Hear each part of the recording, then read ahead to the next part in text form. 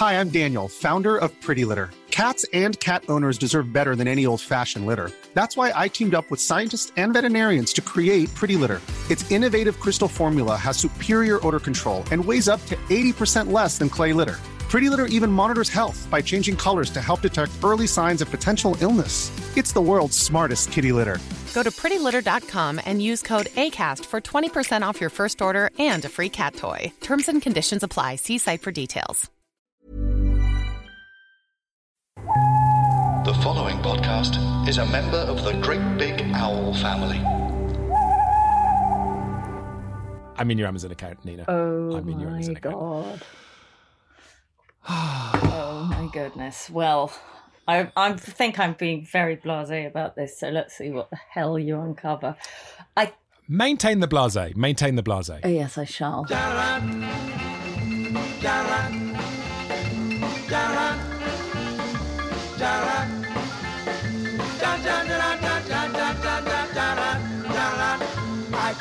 Hello, welcome back. It's My Mate Bought a Toaster. And if you were wondering what was the first thing that genius comedian, writer, ventriloquist, podcaster Nina Conti ever bought on Amazon, well, you'd have to go back to 2005. Nina Conti, 2005. God, I didn't know we were going back that far. Shit. Okay, what'd I buy? It's a really good one. Oh, shit. What is it? No, it's fine. You have every reason to be very proud. It's Abbey Road by the Beatles. Oh, right. Wow. Imagine that's great. buying That's great. that. Right. Yeah. Yeah. It's That's fine. before it became released on Spotify and everything. They were quite fussy at the beginning, weren't they, the Beatles? Wasn't there some issue with Apple because their label was called Apple, and so they weren't? Didn't Apple the technological giants? Didn't Steve Jobs say, "We will never encroach into audio. Don't worry about us. We're not going to come for you, audio." To the record label Apple, and then history does tell that Apple definitely went into the world of audio. God. And so they fell out with the Beatles label. I believe that's true. Yeah, that makes sense. So this takes me back to, there's a toddler in the back seat of the car, and he's, and it's a Little Darling and all those songs, and he's kind of getting into them. 2005. Yes. Yeah, that's where I am. I'm at Brent Cross Shopping Centre, mildly depressed. I'm trying to... I've since kind of, this is sacrilegious, but I've since really, I don't really want to listen to the Beatles. I mean, I've had enough. Yeah, it's possible to over-listen, but it's also possible to listen to certain artists and certain albums, and it takes you back to that moment, which wasn't maybe the happiest moment. Yeah, it was slightly lonely, but it was important. It was a milestone. It was a new life that I wasn't used to yet. It was a steep learning curve. And it was tough keeping the kid up. It was tough keeping him from getting upset in the car often. Music helped. It's all that stuff. Oh, yeah. Dear, poor Nina. You poor girl, having to go shopping in your lovely car with your beautiful child around Brent Cross Shopping Centre. Oh God, and I'd love to bleeds. meet him again. I mean, that's just tragic that you lose all the children that your children were in every age. So you get like a great big party. We welcome them all back, the 2-year-old and the 7-year-old version. And then they can all be really nice to each other. Oh my God, I always want I would love my kids to be able to meet each other when they were the same age. I do think about that a lot and how well they would get on if they met at 3. But equally, it's still very raw. I'm still, how old are your kids now? Where are you at now? Well, what are your numbers? This is why 2005, he was 1.5 or something. He's turning 17 in about a week or 2. Yeah. So he'll be driving to Brent Cross Shopping Centre with driving lessons. Yes, with his young slut pregnant girlfriend.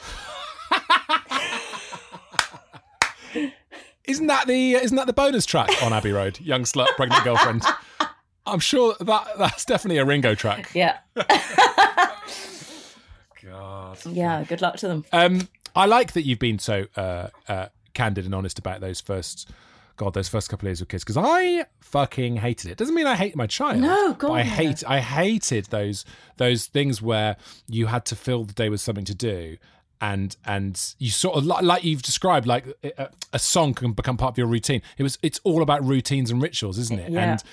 And that's what gets you through it. But at the same time, when you look back, that's sort of the most depressing thing about it. Yes, it is. And you're spending times in malls and you're hearing the same songs in Mothercare that you used to get drunk to.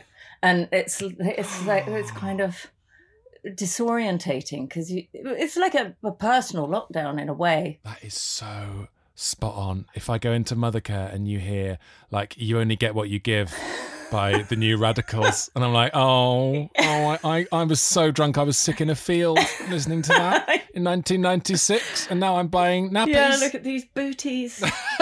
It is worth just saying again, it's not that you don't love the children, it's that you don't love parenting. Parenting is worrying. It's such a responsibility. I mean, it's just sort of a constant concern.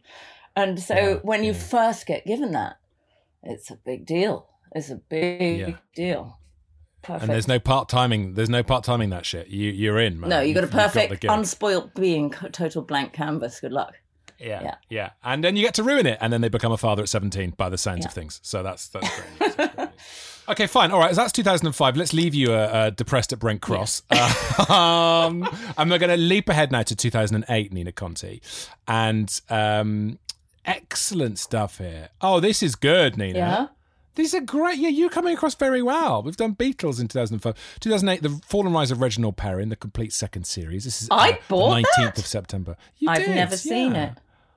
Okay. Yeah, I wouldn't even say that was my cup of tea. I think that must have been some research for I must have been researching some sort of self-tape. Well, it wasn't self-tape in those days. I must have been researching an interview or something. They remade it, didn't they, around then? Maybe that's when... I think I went up for it. I didn't get it. Yeah, I remember now. It was with Hat Trick, maybe. How do you find it when you go up for stuff and you don't get it? What's the upset. General chat? I got quite far with that, what's it called? Peep Show.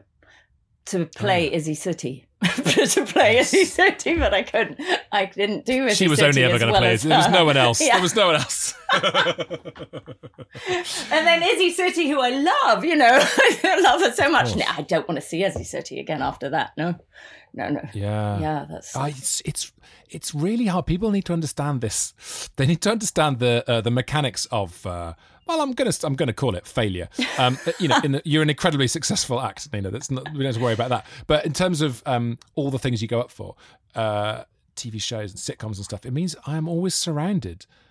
There's so many things on TV that I maybe had a meeting for early on, or maybe did the pilot for. Yes, all those lives you didn't live. Yeah. All those, I know. It is quite tough. I mean, we are really going for crocodile tears here, aren't we? And also I'm delighted that I didn't do acting. I mean, I'm delighted that I ended up being a ventriloquist, even though that seems like a tough swap.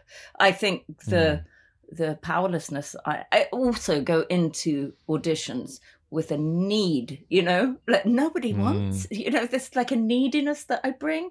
Even if I'm thinking, oh, well, you don't really want this, so you don't have to bring your neediness. As soon as I'm in the room, I'm all like, help. Yeah. It's not the right vibe. It's not the right vibe to give off. And it's so true. If I had, the only way to get parts is to, the way I think the best way to get parts is to have 9 auditions a week so that you're just bouncing from one to the other thinking, I don't give a fuck. And then you start to get parts. Yeah. The problem you have is when you have one audition every couple of weeks or 3 weeks or whatever. And then in the old days before self-taping, you'd turn up and you'd be like, I am ready to lead this new life, And it's, and the casting people smell that on you. Oh God, you can smell it on yourself. It's really a terrible pheromone. You can't get rid of it. It's like sort of sausages, isn't it? Oniony. Yeah, not nice. Yeah, onion. This need smells like onion. Oh God. Gross. Please don't fry onions, darling. I can't smell the need. It's true though. It's true. They both lead to tears. Oh, mama made me butter toaster. Online shops just like a roller coaster.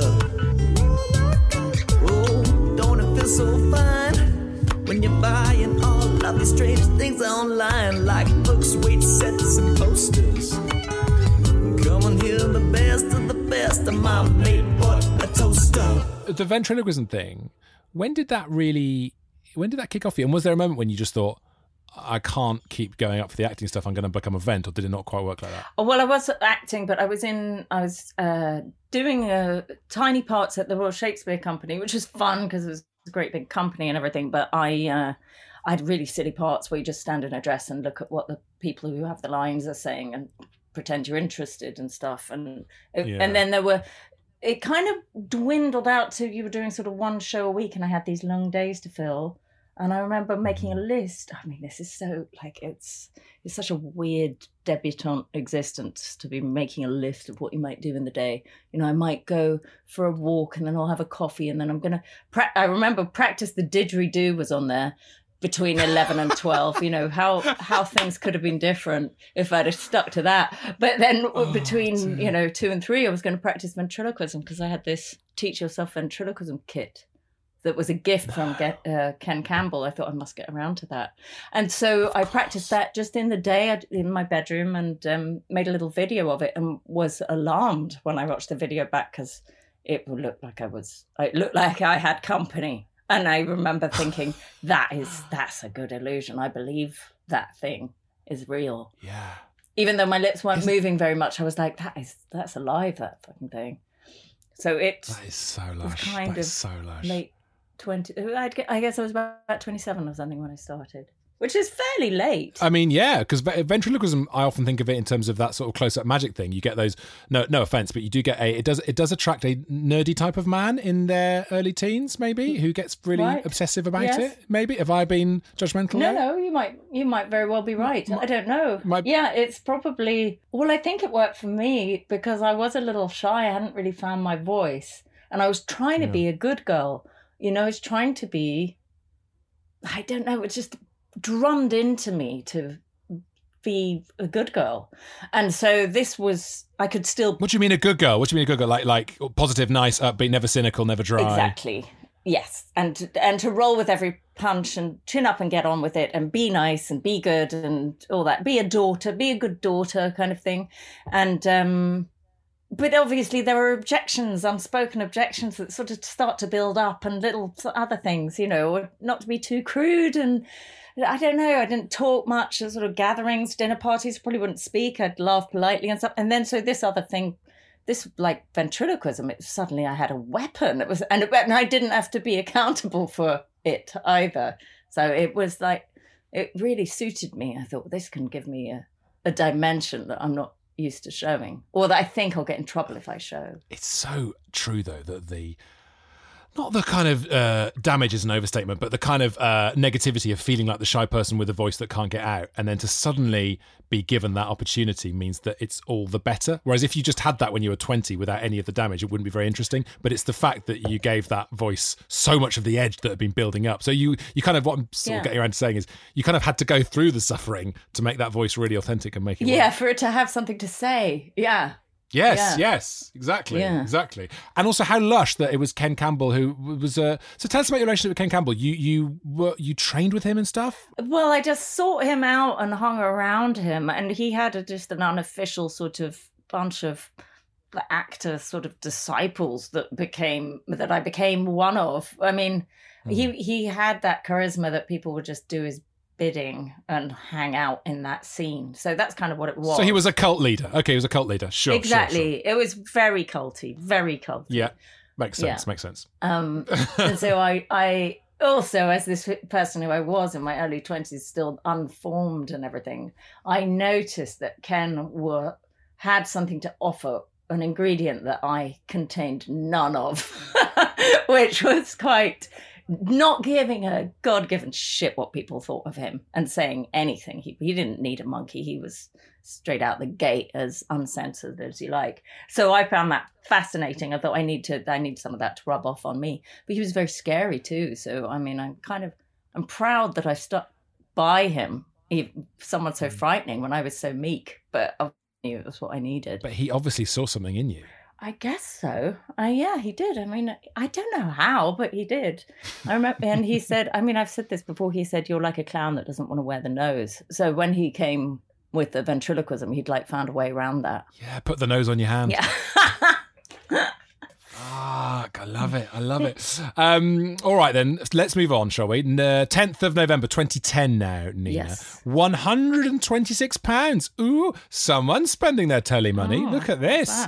Would you care to try and remember?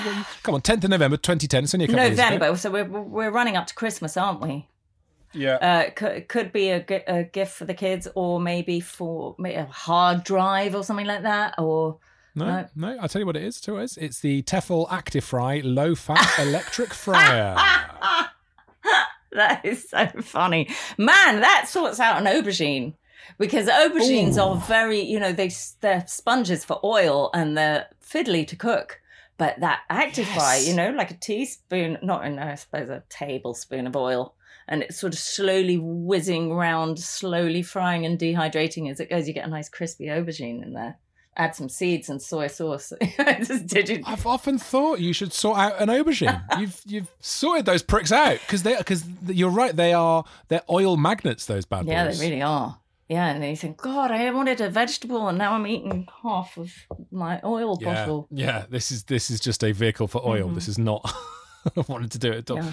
All right, so the low-fat electric fryer. Do you still have the low-fat electric fryer in your life? No, it became really gross and clogged. Yeah, and then you know how things that go on the top shelf of the like above the shelves in the kitchen, like you put them up high because you don't use them much, and they get that sticky way. Oh, it's because it's sort of oil vapor and dust. Yeah, and it's absolutely gross, and you touch it and it's on your fingers for ages afterwards. It became one of those, and I just had to throw it away. Yeah. R.I.P. R.I.P. to the electric fat fryer. Yeah. You'll meet again. Okay, good. So we are moving on to 2011 now. Okay. Goodness me, there's a real... Now, listen. What's going on here, please, Nina? Because 2010, you bought 10 items, okay, in 1 year. Right. All right. And then in 2011, 103 items in 1 year.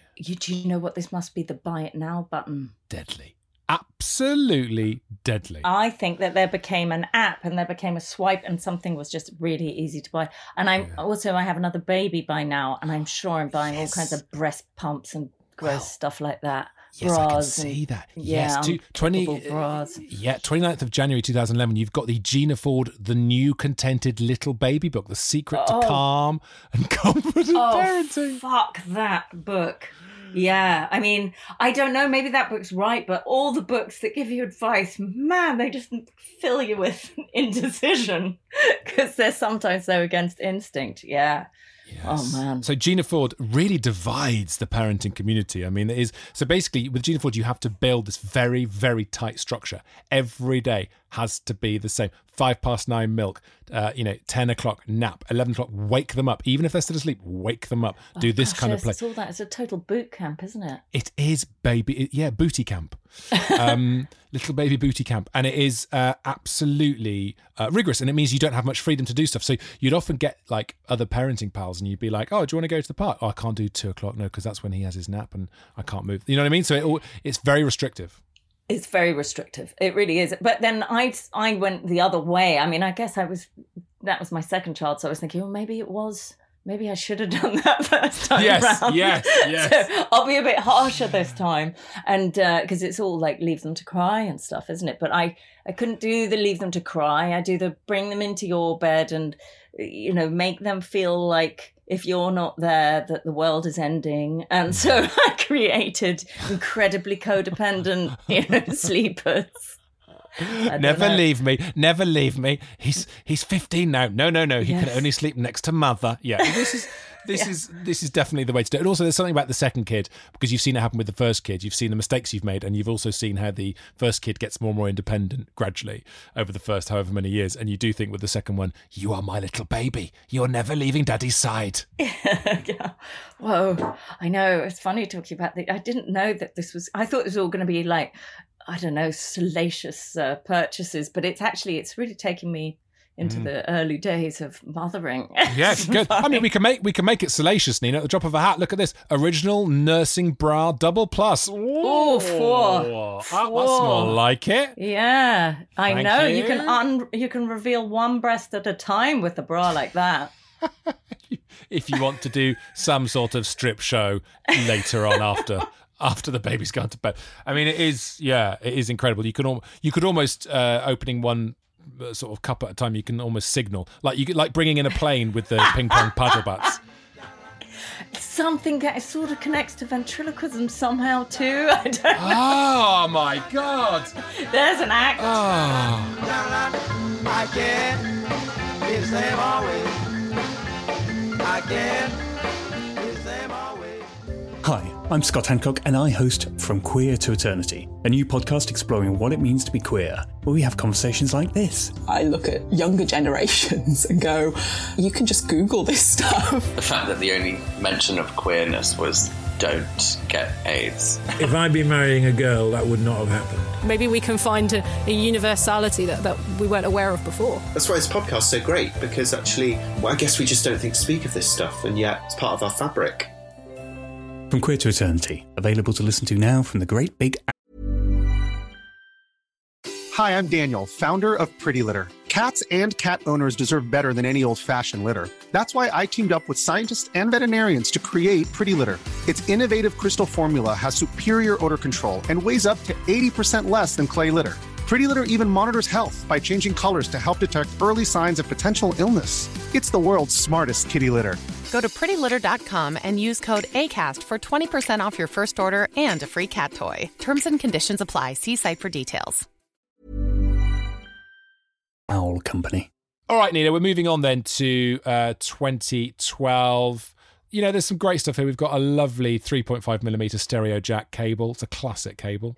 Sorry, 3.5, just a jack to jack? Just a jack to jack, mate. Yeah, male to male. Right. Lovely to see. $4.99. Lovely bit of cabling you got there. Yeah, all right. Well, I was actually at the time, because Ken Campbell had died by then and left me all his puppets in his will. And I decided to have one final Ken adventure and take them to this graveyard in Kentucky where the puppets of dead ventriloquists go to rest.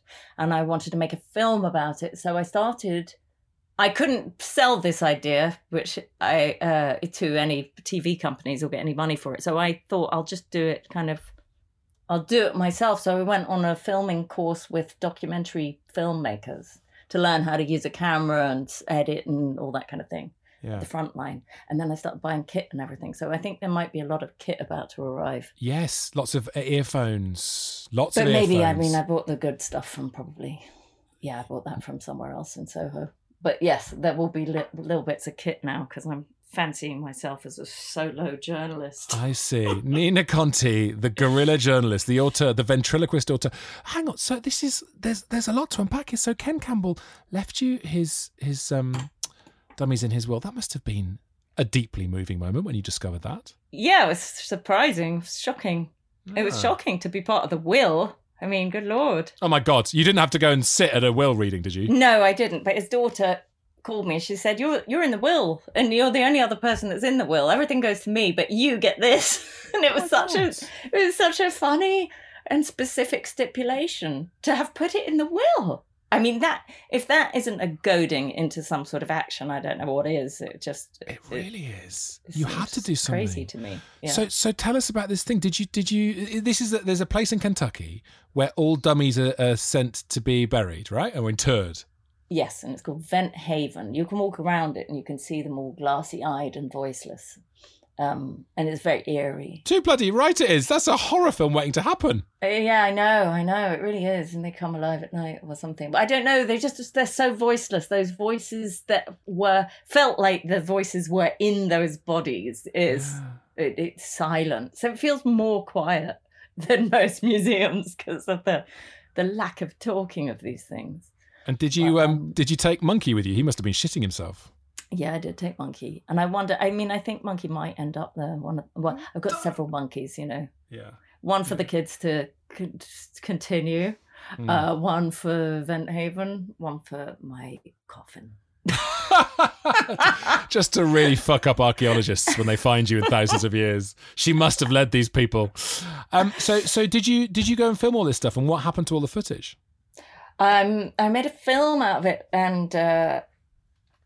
I made a film out of it, and it's on Amazon Prime. It's on Amazon Prime. There you go. It all comes back to Amazon. Yeah, bring us back to Amazon. Yeah, it's called Her Master's Voice, and it's a documentary, and BBC4 bought it and showed it, which was very nice. So it's called Her Master's Voice, and it's on Amazon Prime now.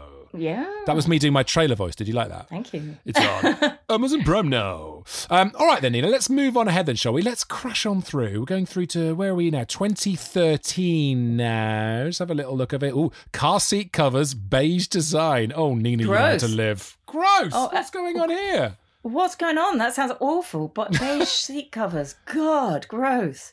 And are they fluffy? No. Beige car seat covers. Classic car mats, UM5 luxury cars. How can we go from the exquisite, touching story of going to a ventriloquist's mausoleum to beige car covers? Large cargo liner car boot mat, washable. Have you got a dog maybe at this point? No, I've just got messy kids. And I think it's all raisins down the back. I don't know, spilled smoothies and so on. I think but I did buy an old beige Mercedes, so I just went kind of beige. If you think of it like 1970s kind of cop series, that kind of beige. You could try and eek some cool out of it. Stop trying to make beige cool, Nina. Yeah. Okay. Stop it. It's not going to work. It's not going to work. No. All right, so beige. And I don't think I managed to get them on. I think they maybe went straight in the bin. I think I got very angry, upside down around the back of the car trying to fit them. That's the kind of thing that can make me go into a rage. You just walked away, in the bin, gone. Yeah. Oh, fuck these. They're trying to ruin my life. What does Nina Conti in a rage look like? Is it a swear word scenario? Do you physically damage things? Because I'm a physical damager. I once smashed a printer up. I punched a printer and smashed it to pieces about 20 years ago, and I still think about it to this day. Really? Yeah. Well, some things deserve it. Yeah. Well, it's true actually. I still think about it because that printer still fucks me off to this day. Yeah. The thing that I did, I'm not proud of this because it's petulant and very childish. It's ridiculous. But my glasses fall off when I bend down to do anything. If I'm looking for something in a drawer, or my clothes are in a sort of a trough at the moment. I haven't really got a proper drawers, and so I bend down to look for clothes that are all on top of each other in this trough, and my glasses fall off into the trough. And then so I took my glasses off when they were about to fall off and threw them on the floor because that's where they wanted to be. Well, see how you like it. Yes. Down they went. Fuck you, glasses. And then instantly, oh shit, did I break them? But that is so true. Giving inanimate objects what they clearly want. That is... I have done exactly the same thing. This definitely be a stand-up in this, right? When I get stuff out of the washing machine and a few socks and pants often sort of fall out, you get the rogue bits that fall out as you take away from the washing machine to the dryer. And several times, if one drops, I'm like, fine, fuck you. And I get the other one in that pair. I'll look for it and throw that one on the floor as well. Obviously, you want to be together on the floor in the dust, you pricks. Really? Well, that's also quite considerate. But what if with the dirty wash that you're about to put in gets mixed with those ones that come out that are a bit wet and you don't know what's wet and what's dirty? I mean, just fuck those pricks. I've come close to, like if you spill a bit of tea, I've had rages where I've thought, I'm just going to pour the whole tea on the floor. It's exactly the same thing because I think this is what the tea wants. Yeah, see how it likes it. Oh, look, 12th of February 2013, the deluxe lace-up clown shoes. Yes. Oh, Christ. Oh. This takes me into deep pain. This is me being a save the world giggle doctor in the hospitals. I'm taking my comedy into the hospital children's wards to be a goody two-shoes, and I am hopelessly bad at it. Nina. I'm creating trauma to sick children. And then after a 2-year escapade, I admit defeat and leave and stop it. I don't know what question to ask first. I thought this was magic, and I'd seen it done really well, and so I felt this calling and thought, well, this is magic, because these kids, when you get a good one, a kid can forget they're sick for a bit, or they might not have. And hospital life is awful. The nurses they must get so bored. They must get so bored. But yeah, it's lonely, and there's just a sort of iPad, and you just kind of they can stop being like a kid after a while. And so when you get a good hospital clown, And clown's a bit of a dirty word, so we're just talking about someone who's sort of entertaining and funny, but not someone scary with a painted face and a squirty flower and all that crap. Oh, but you have got the big clown shoes here, though. You did buy the big clown shoes. I did buy. Oh god, it's just dreadful. Oh, awful, horrible. What happened? You're turning into Monkey. I can hear Monkey's voice coming out. Yeah. Oh, regret. But yeah, so then I started to learn clown and do, all that Gaulier and all that stuff that everybody in the comedy industry dips a toe into. Phil Berger's Dr. Brown did some really good clown courses, and you start to learn that clown is like this cool thing.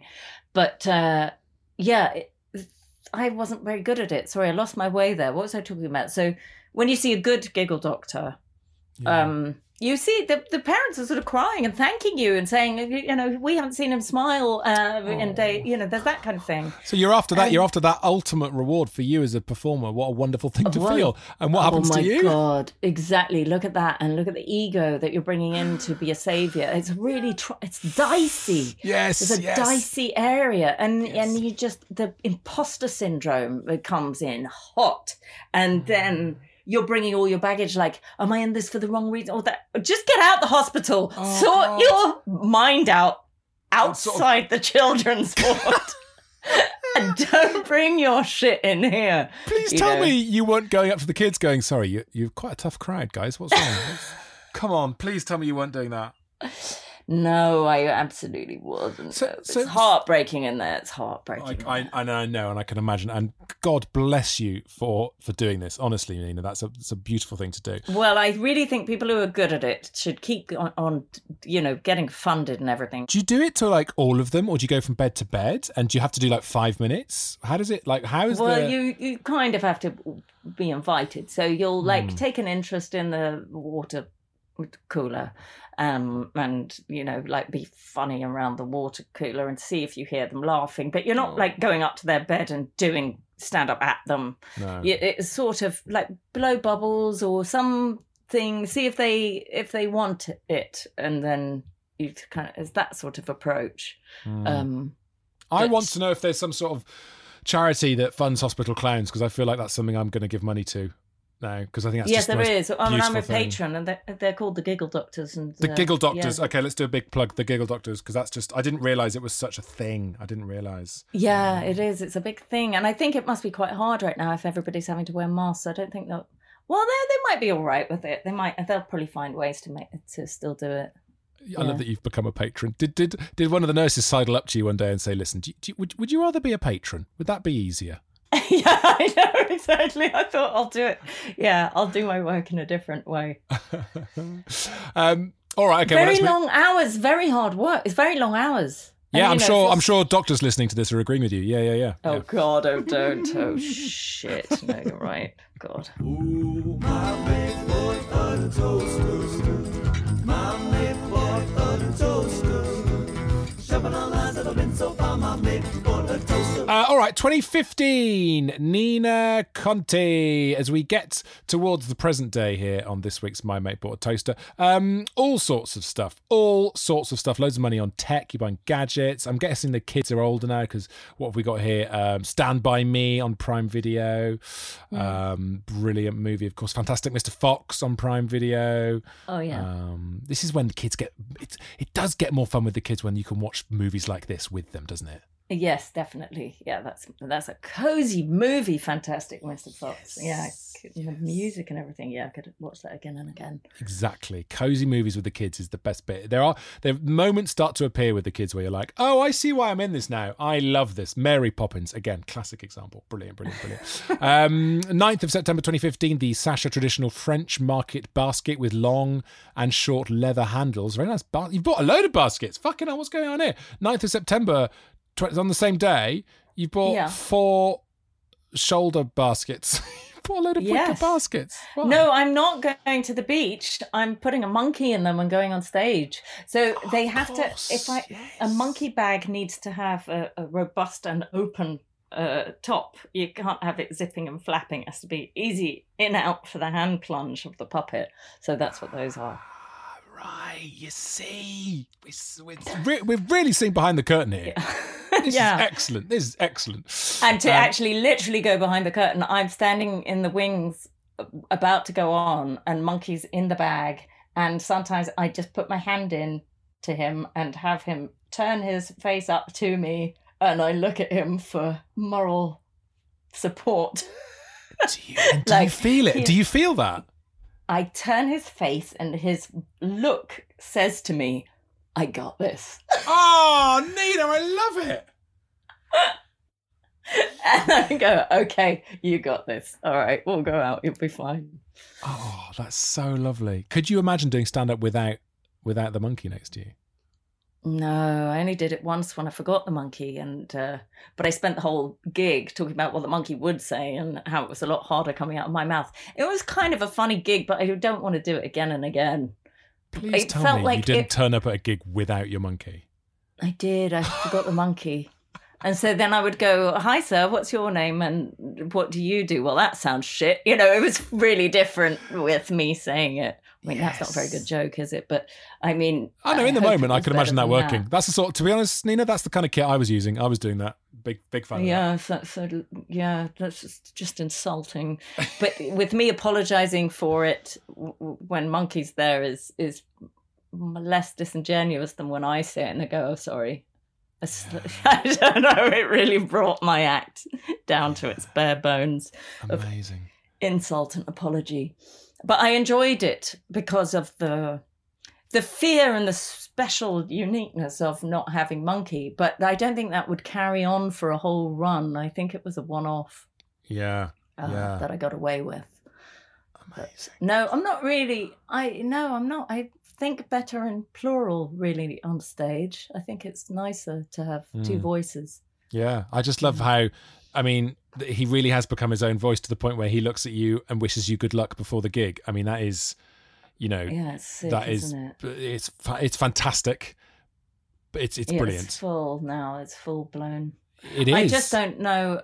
Yeah, it's really weird because I look back on working with that monkey now 20 years or something, and I don't remember being him all that time. I feel like he was there. Yeah. So a trick has happened in my brain. I've fallen for my own illusion. Oh yeah, and then Monkey said that. I'm like, no, Monkey never said anything. You said all of it. God, it's amazing. There is something very borderline psychotic about it. It's incredible. Yes, it's incredible. Yeah. But that shows you, I think that just shows you the strength of the character. Like, he's become his own thing. And writers talk about this all the time, about all their characters doing their own thing. That's just, you've just written a character who happens to sit on your hand a lot. Yeah, that's it. Yeah, trying to make you feel better about some quite worrying symptoms. All right, okay, well, let's move on. Listen, what we're going to do now, Nina, as we get towards the end of this episode, and thank you so much for, I'm going to put it frankly, oversharing. It's been excellent. 2020, I don't know if you know, but there was a little bit of a pandemic that happened over 2020. So it's a good year for us to see what's going on with you. It started off 22nd of January 2020. You bought a Forum Buffalo adult costume mask. You bought a big mask of a buffalo with horns and everything. Do you want to explain yourself? Yes. So I started doing an act with Shanoa Allen, Shanoa and the Buffalo, and I dress as a full-sized buffalo. It's like I've become the puppet. And so we had this show. That was just a prototype, and then had one made by the woman who makes all the Star Wars characters. She's really top end. And she made this fantastic buffalo, cost the earth. And we were about to go to the Melbourne Comedy Festival with Shanoa and the Buffalo, but then we didn't. But then I've got happened. This fabulously unused buffalo in my house now. Wow. Full size. Wow. Very, very hard to sell a second-hand buffalo costume. One careful lady owner. Doesn't, you know what I mean? Not sure that's going to sell. Refurbished buffalo, anyone? But that will come back. Surely eventually you will be doing that. Right? Yes, I think we will do it eventually when the world comes back. But it's funny when the ideas that you were about to do before this happened, it's a little strange to go back to them as if nothing. I don't know, the changes in yourself and your tastes are imperceptible, but you think, well, I can't just pretend nothing's happened. You have to kind of do a redo on. Yes. I don't know. I mean, I do want to do it, but I can't just go straight into it like pretending nothing happened. Yes. And it will be a different show now. Of course. And but everyone's got this now, you know. I look at my wardrobe and I'm like, who's that guy? If the world goes back to normal, I'm not going to wear any of these. I don't like these anymore. It's so strange. It's like when we go back to the real world, it will be like going back in time. It will literally be like time traveling to however long ago it will be by the time life gets back to normal again. And we'll be like, I'm not sure I want to do that. And that works for clothes. That works for all your creative ideas, all the writing. The mood has changed so dramatically. It's really weird. Yeah. And that Buffalo, when I did do some previews at the Soho Theatre, at that Buffalo, when I was being the Buffalo, I crowd surfed. So that's out. And I loved crowd surfing in that big Buffalo costume. It was amazing. And then other things, like I would get people's water bottles and pour them into my eyes to drink. And like I had all these tricks, but they're so like touchy and involved. And yeah, that's sad. So what would it be now? A buffalo standing at a distance? I don't know. Physical comedy with social distancing is very, very hard. You can't push the envelope because you can't lick the envelope. It's very tricky. Yeah, exactly. It's so hard. You have an interesting relationship with animals because, you know, if you haven't got an animal sitting on your hand or if you're not dressed as an animal yourself, you're also waging war on them here on the 8th of March 2020. Just before lockdown happened, Nina Conti was buying bird spikes to keep the pigeons away. Yeah, they were noisy. Oh my goodness, it was quite noisy, but it was above my kid's bedroom. Right. And he wasn't sleeping, so we had to put, deterrent spikes. Isn't that awful? But I don't think any pigeons were harmed. I think they were just put off. And I did get somebody to come and lift the thing on the roof to make sure there were no eggs under there, and there were no eggs under there. Did you? That's very nice of you. Well, I cannot live with the thought of a hatching dying. Oh, God. No. Yeah, no, that is bad. No. Yeah. That's bleak. Yeah. That is bleak. The final thing for today's show, and here we are, March 2021, as, you know, hope and optimism starts to course through everyone's veins, along with, of course, the vaccine for many people. And here you are looking for something else in your veins. You've bought some Patron Silver Tequila. Ah, yeah. For £42.50, along with 12 Boston shot glasses. Someone's having an illegal party. Doo-dah. Busted. Yes, I went on a diet. I put on weight during lockdown, and then I grew to a point where I was sick of myself. And so I went on a keto diet and cut booze out for a month. Did it work? As a reward. Yes, it has worked, and it's still working. I'm about a month in, so no booze. Also, because I was drinking beer every night. I mean, what else is there to do? Exactly. I was on 4 cans of San Miguel every night. That was just like on a non-drinking night. So 1 month no drinking, and then, but that was going to be the party when I celebrated 1 month, which was the night before last. So we had, it was ridiculous. It's like adults playing make-believe. We had mariachi music on, candles and lemon and salt and these little shot glasses. Oh, I love it. Yeah, well, one shot, when you haven't had a drink for a month, one shot gets right to the point, and it was really fun. God, it was fun. But now I have to go back to not drinking again because it's a bit too fun. So I'm going to do another, I don't know what I'll do, 2 weeks or something before the next party. I think it's a great rhythm to get into, just to go weeks and weeks without drinking and then get absolutely fucked on silver tequila once a month. That's an incredible routine, like on a full moon. Yeah, full moon. But it was kind of Richard and Greta. It was me and Shanoa who do the podcast Richard and Greta. And so we kind of did it. We had our party as Richard and Greta, and we talk about that in our next podcast. Excellent. So Richard and Greta had the tequila party. Okay, so it's worth saying, listen out for that. Richard and Greta, a brand new podcast, which is available on Great Big Owl. It's a brilliant, brilliant podcast. I mean, are they sexperts? Is that the right way to describe them, Nina? Well, I wouldn't say they were in any way expert on things, but they're certainly unqualified. But they love to talk and investigate every possibility to do with a relationship. Yeah. I mean, they're very proud of their relationship, and so they only want to help others get as much as they get out of each other. It's pretty, I mean, they're deeply in love, you know. Yeah. They're deeply in love. It's a very lurid and wholesome kind of relationship.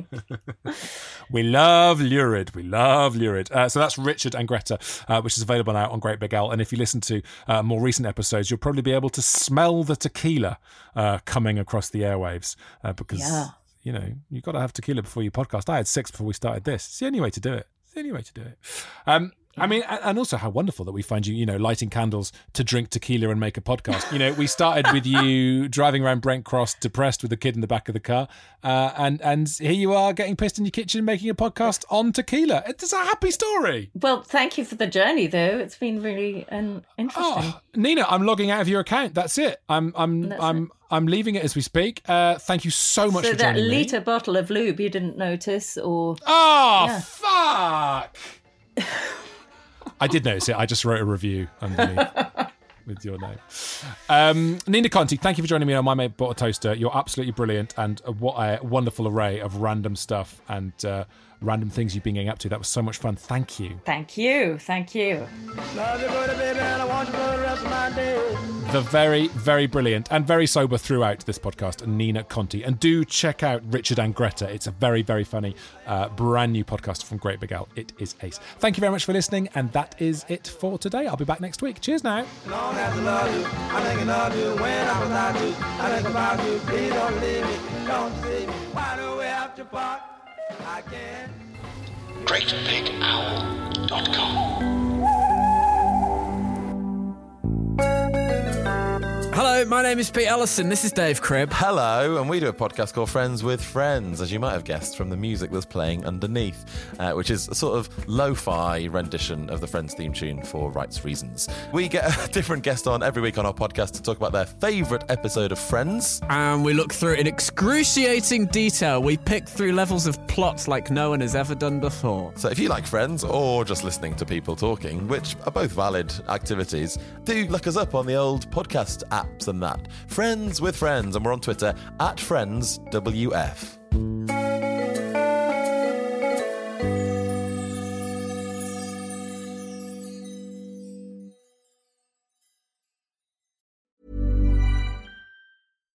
Hi, I'm Daniel, founder of Pretty Litter. Cats and cat owners deserve better than any old-fashioned litter. That's why I teamed up with scientists and veterinarians to create Pretty Litter. Its innovative crystal formula has superior odor control and weighs up to 80% less than clay litter. Pretty Litter even monitors health by changing colors to help detect early signs of potential illness. It's the world's smartest kitty litter. Go to prettylitter.com and use code ACAST for 20% off your first order and a free cat toy. Terms and conditions apply. See site for details.